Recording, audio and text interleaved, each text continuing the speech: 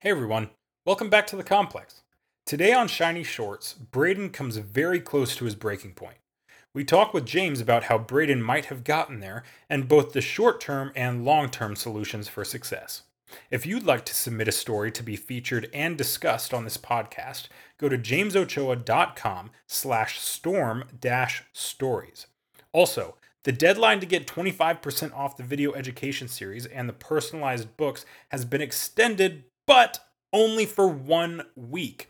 It will expire on July 7th. So get it as soon as you possibly can. Use the discount code SS5, as in the number 5, at checkout when purchasing anything from jamesochoa.com.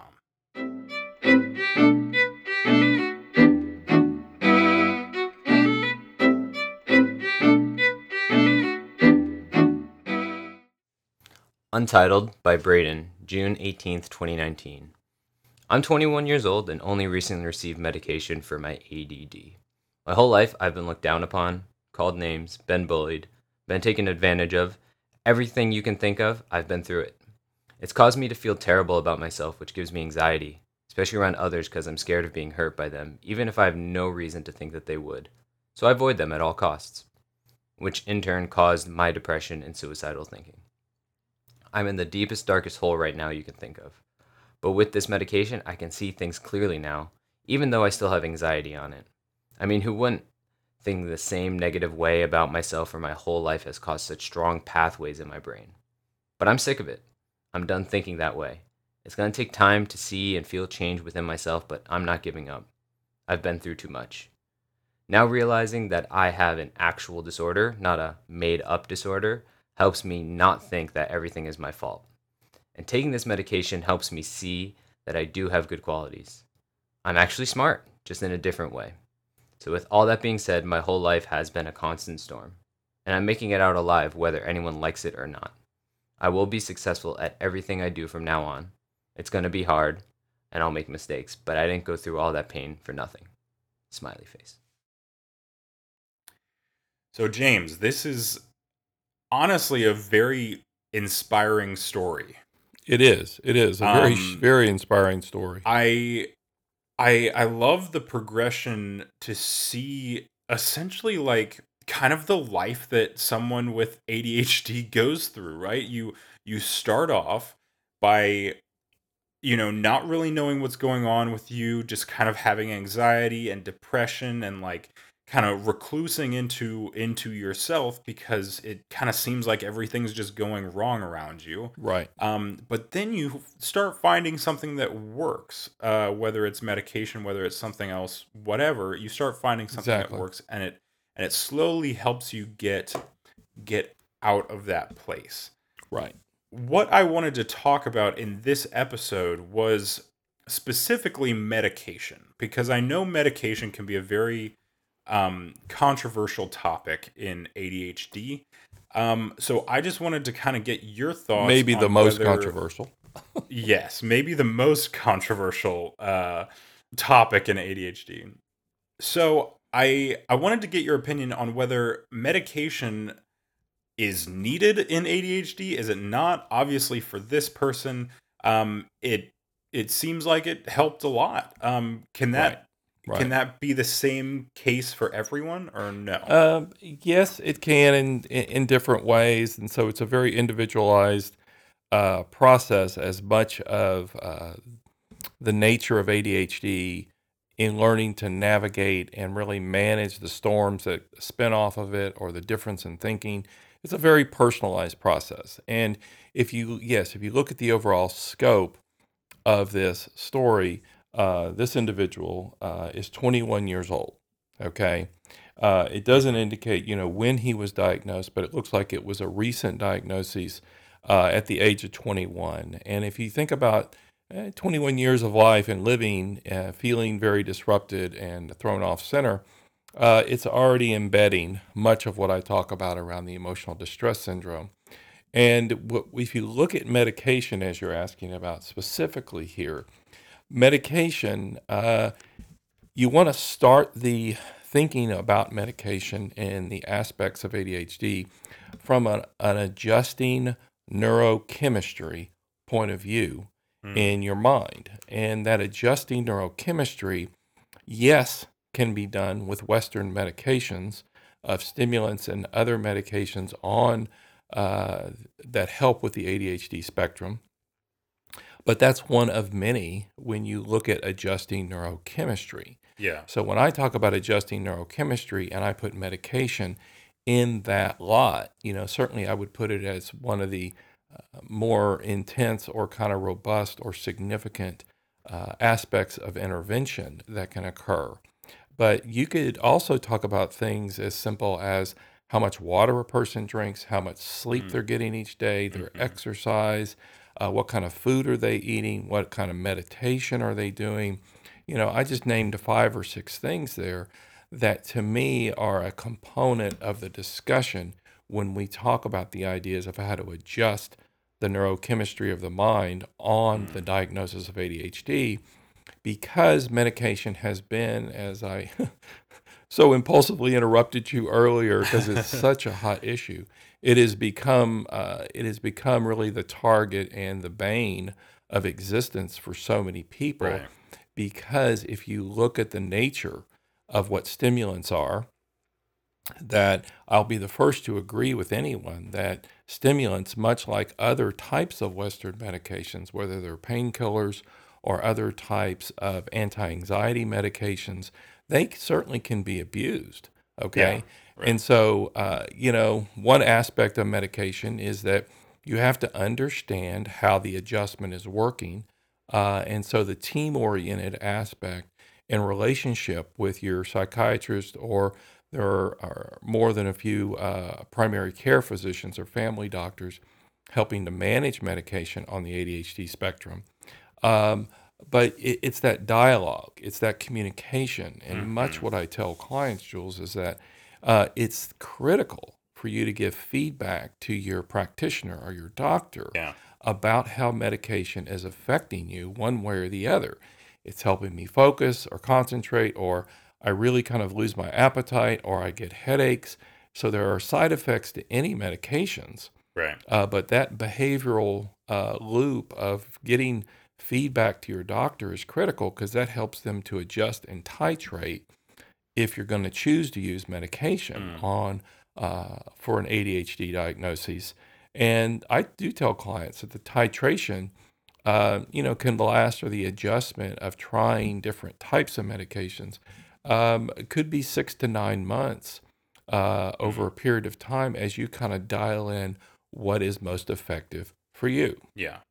So does that mean that medication will be effective for everyone, or are there some people that it just will never be effective? Well, if you look at Western medications and you look at the properties of stimulants, um, they are going to have side effects, as many Western medications will do. Okay. And so you have to manage and monitor those side effects. And there was, older research in the field that comes to mind that indicated that, you know, uh, uh, 75% of the people would be affected, in a positive way with medication. Many of them may have side effects to some degree, but that 90% of the people diagnosed with ADHD could find medications that would be helpful for them Mhm. in the symptoms of ADHD. And the challenge, even on a podcast like this, is we're just not going to get around the scope of the issue on medication. And so, my Right. intention is to give people information that says, look, you've got to create dialogues with your doctor and really understand what neurochemistry you're adjusting. So, does it work for everyone? No, that's not the case for anything. It may have too many side effects that aren't tolerable.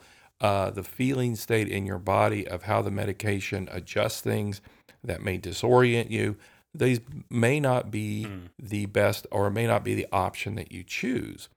This is what I will say about medication, that if you look at the developmental issue of ADHD, that there is an underactivity, as we have, as research has indicated for over 20 years now, in the executive functioning aspect of the mind. So the ability to plan, Mhm.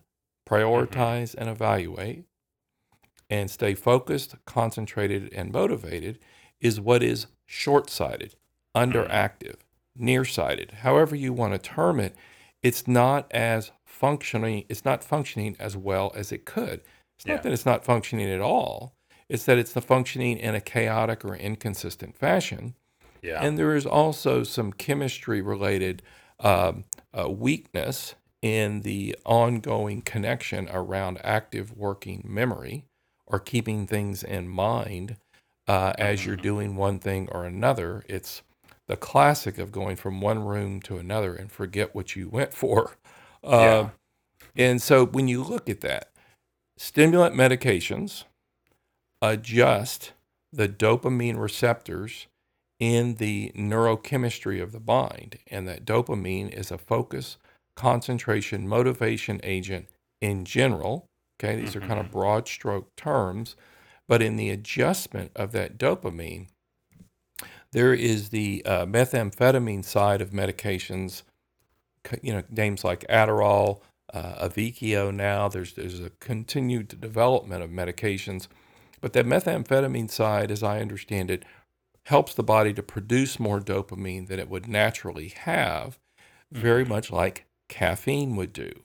And so, Gotcha. caffeine as a stimulant is helping a vast majority of people in the world to stay focused and concentrated and more motivated under the stress, uh, of the world in today's, which is just Hmm. huge.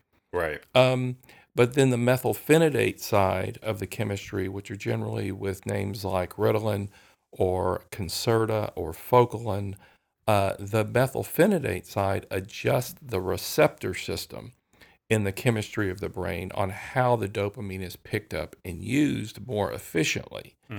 And so you've got different mechanisms on stimulants that will adjust the dopamine structure, but that's really what we're talking about. And so, whether medication is right for everyone, it's a consideration because uh, it has one of the more robust, significant abilities to close the gap of the Mm. underactivity in the neurology of the mind, particularly of the executive functioning or of the active working memory system. Right. That is critical because if someone comes to the table with all this stress and anxiety, as in this story, what he describes here is that the medication has helped him manage those symptoms of ADHD.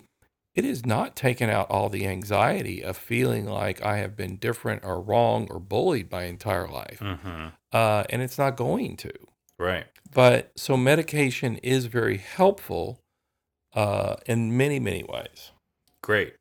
Well, yeah, so that leads us really well into kind of my next um question of where. Well, actually, let me say one more thing about Okay, medication, sure, if you sure. don't mind. Yeah. I'm sorry but it just comes to mind that's really important that when you're looking at the use of medication, when you close the gap of that underactivity and the executive functioning of the mind, the strategies, the education, the awareness you have that you can get about the diagnosis of ADHD is so much higher because you're able to focus, concentrate, stay motivated, Right. plan, prioritize, and evaluate more effectively.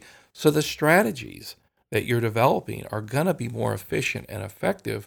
And I've had a number of adults who will use medication for periods of time and then choose with their doctors to go off medications. Some will be on medications their entire life.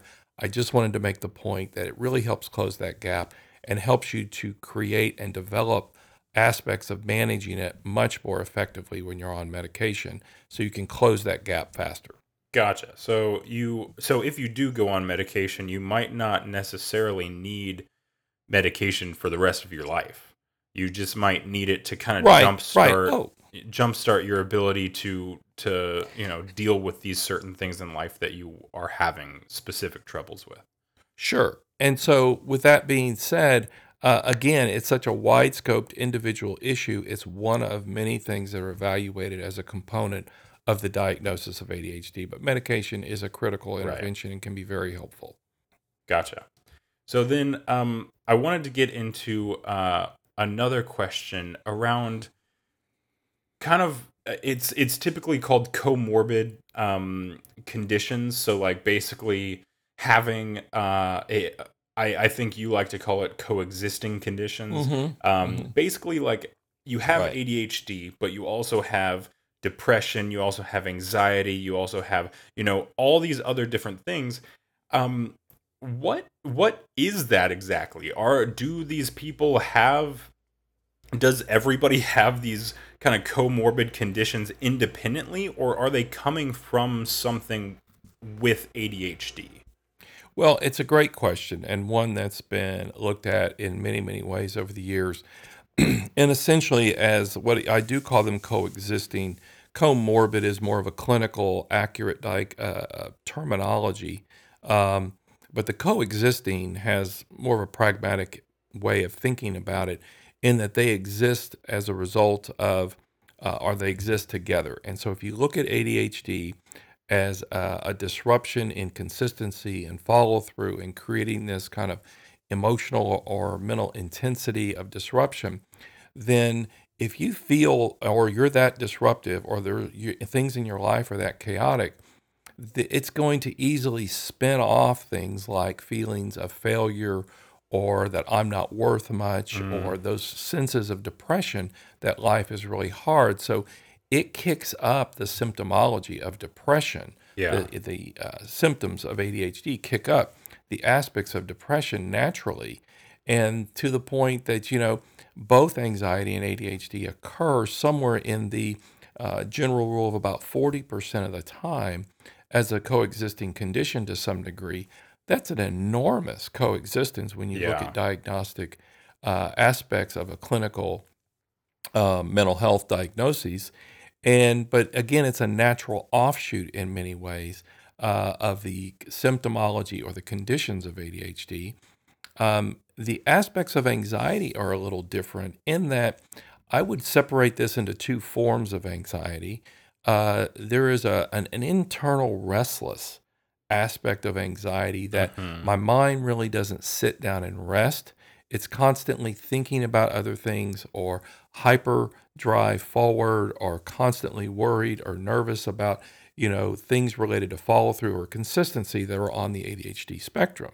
gotcha. That type of anxiety is actually can be calmed down, believe it or not, by the use of a stimulant medication because suddenly I'm able to focus and concentrate and stay motivated more evenly. Yeah, So that kind of internal restless aspect of the anxiety in this case calms down. And so that type of anxiety of restlessness can calm down. Now, if you take more traditional generalized anxiety that can spin off things like panic or phobias or other types of anxiety related conditions, there's an anxiety that has more of a free floating worry about, I'm afraid something's going to happen, and that worry doesn't go away. And so I'm always what's called awfulizing or thinking the worst about things. And that can create itself into its own diagnoses outside of hmm, ADHD, in my opinion, if the emotional distress syndrome of ADHD is not actively treated, managed, understood, yeah, and you learn yeah, to navigate it because you really do begin to worry this sense of failure so it breathes kind of a life of its own. You can have genetic conditions of anxiety and or depression that are outside of ADHD and family systems where those anxiety and depression can feed itself gotcha. as separate diagnoses. The best part about it to me is that in my directed educational kind of action oriented approach of developing personal strategies to manage it, what we do with ADHD to manage it many times is going to calm down the sense of depression or anxiety, whether it's mindfulness or meditation or getting outside or Hmm, interacting with others or feeling good about who you are because of the strength you're building inside yourself to help you not feel as worthless or, so it relieves depression. So the treatment of ADHD is going to support and help to manage symptoms of both depression and anxiety many times as well. So they will co-occur in a positive way. gotcha. So you touched a little bit on the emotional distress syndrome that you talk about. How Sure. does that actually develop? Like, I get that, that all these coexisting conditions can develop off of the underactivity of the brain in ADHD. But like, but I don't. Is that all that? Like, what is it in someone's day to day life that causes them to create this emotional distress syndrome, essentially? Well, if you look at this story, you and I were talking before we started recording the podcast that I had gone through the story this morning, and I found 10 very clear references to the emotional distress syndrome in this individual's story. Okay. And then I also see some resourcing or some, I'm not going to let this kind of overwhelm me. I'm going to get on with my life kind of a feeling state. Hmm. And that's about four things that are in there.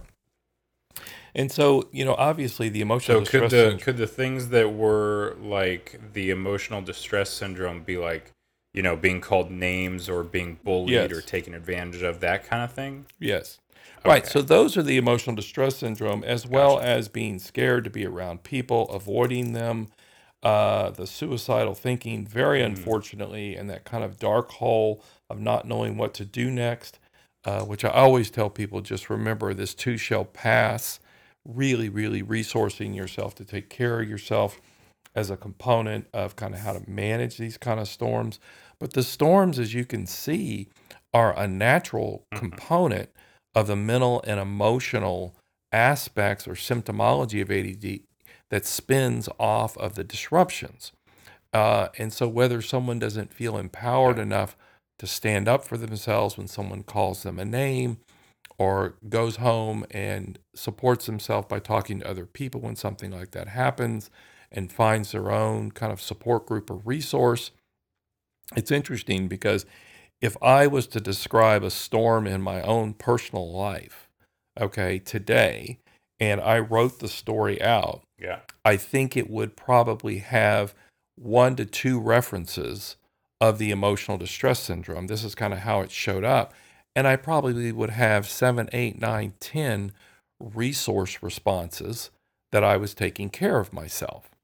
And Gotcha. so, because the storms don't go away in Yeah. my own life, as simple as, feeling more internal restless anxiety because my routines were disrupted in a short vacation I just took. And it's taken me a couple days to kind of come back to center. So, my startle kind of response is a little higher right now.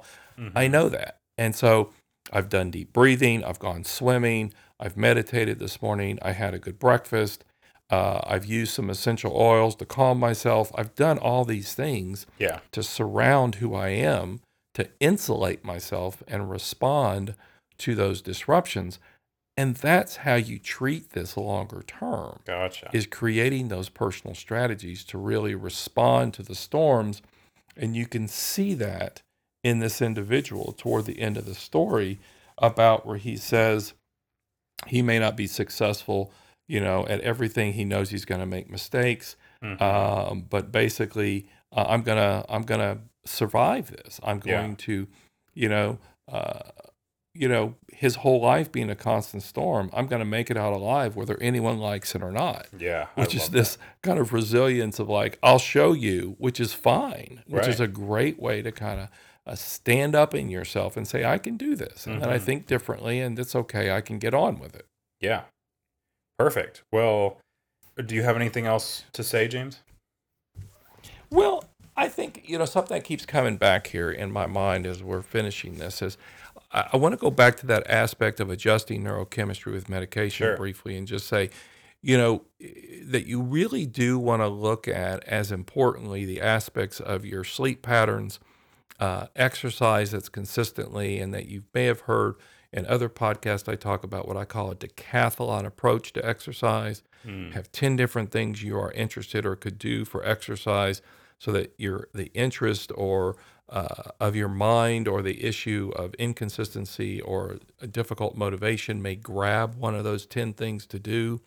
I'm Gotcha. currently swimming in the morning at a beautiful cold springs here in Austin, Texas, and that may last, I think, through October, and I'll probably move into rowing or something else. But always want to be doing something.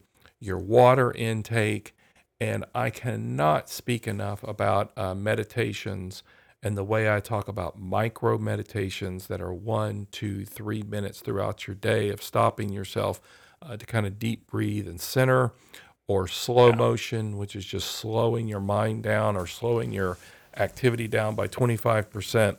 I want people to get that when we talk about medication, that there are a lot of other resources, and those are a few of them. Yeah. If no one's if this is like the first podcast anyone's ever heard from me, there are other ones I talk about. I want to make sure I kind of rounded out that conversation around adjusting neurochemistry. Perfect. That sounds great. And everybody can find more of those techniques and things for that long-term treatment of ADHD in your video education series. Yes, I know you go into that extremely deeply and cover that I do. I such do. that people can kind of do that on their own. Absolutely. I also want to say real quick that I think that we've got the video education series in the book still on a 25% off through the end of the month.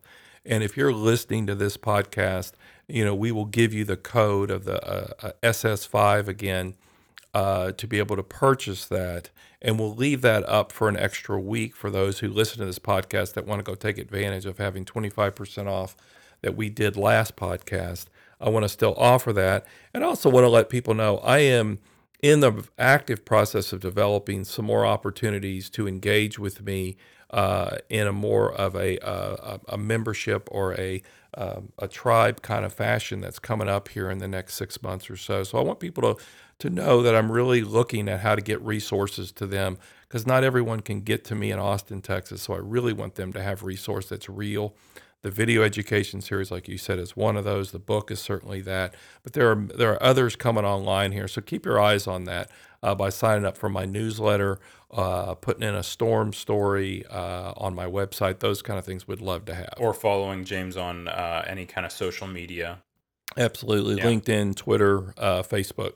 Okay, well, great. If any of y'all want to get that education series or go and submit your own storm story to this podcast, you can go to jamesochoa.com, and there you will find under resources the video education series, and right next to it the storm stories. All right, well, thank you so much for all that awesome information, James, and we will see everyone next month. Absolutely. Look forward to talking with everyone next time. Take care.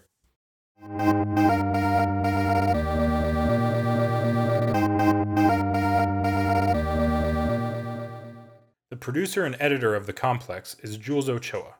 The executive producer and local ADHD expert is James Ochoa, LPC. The reader of the storm story today was Jay Baker.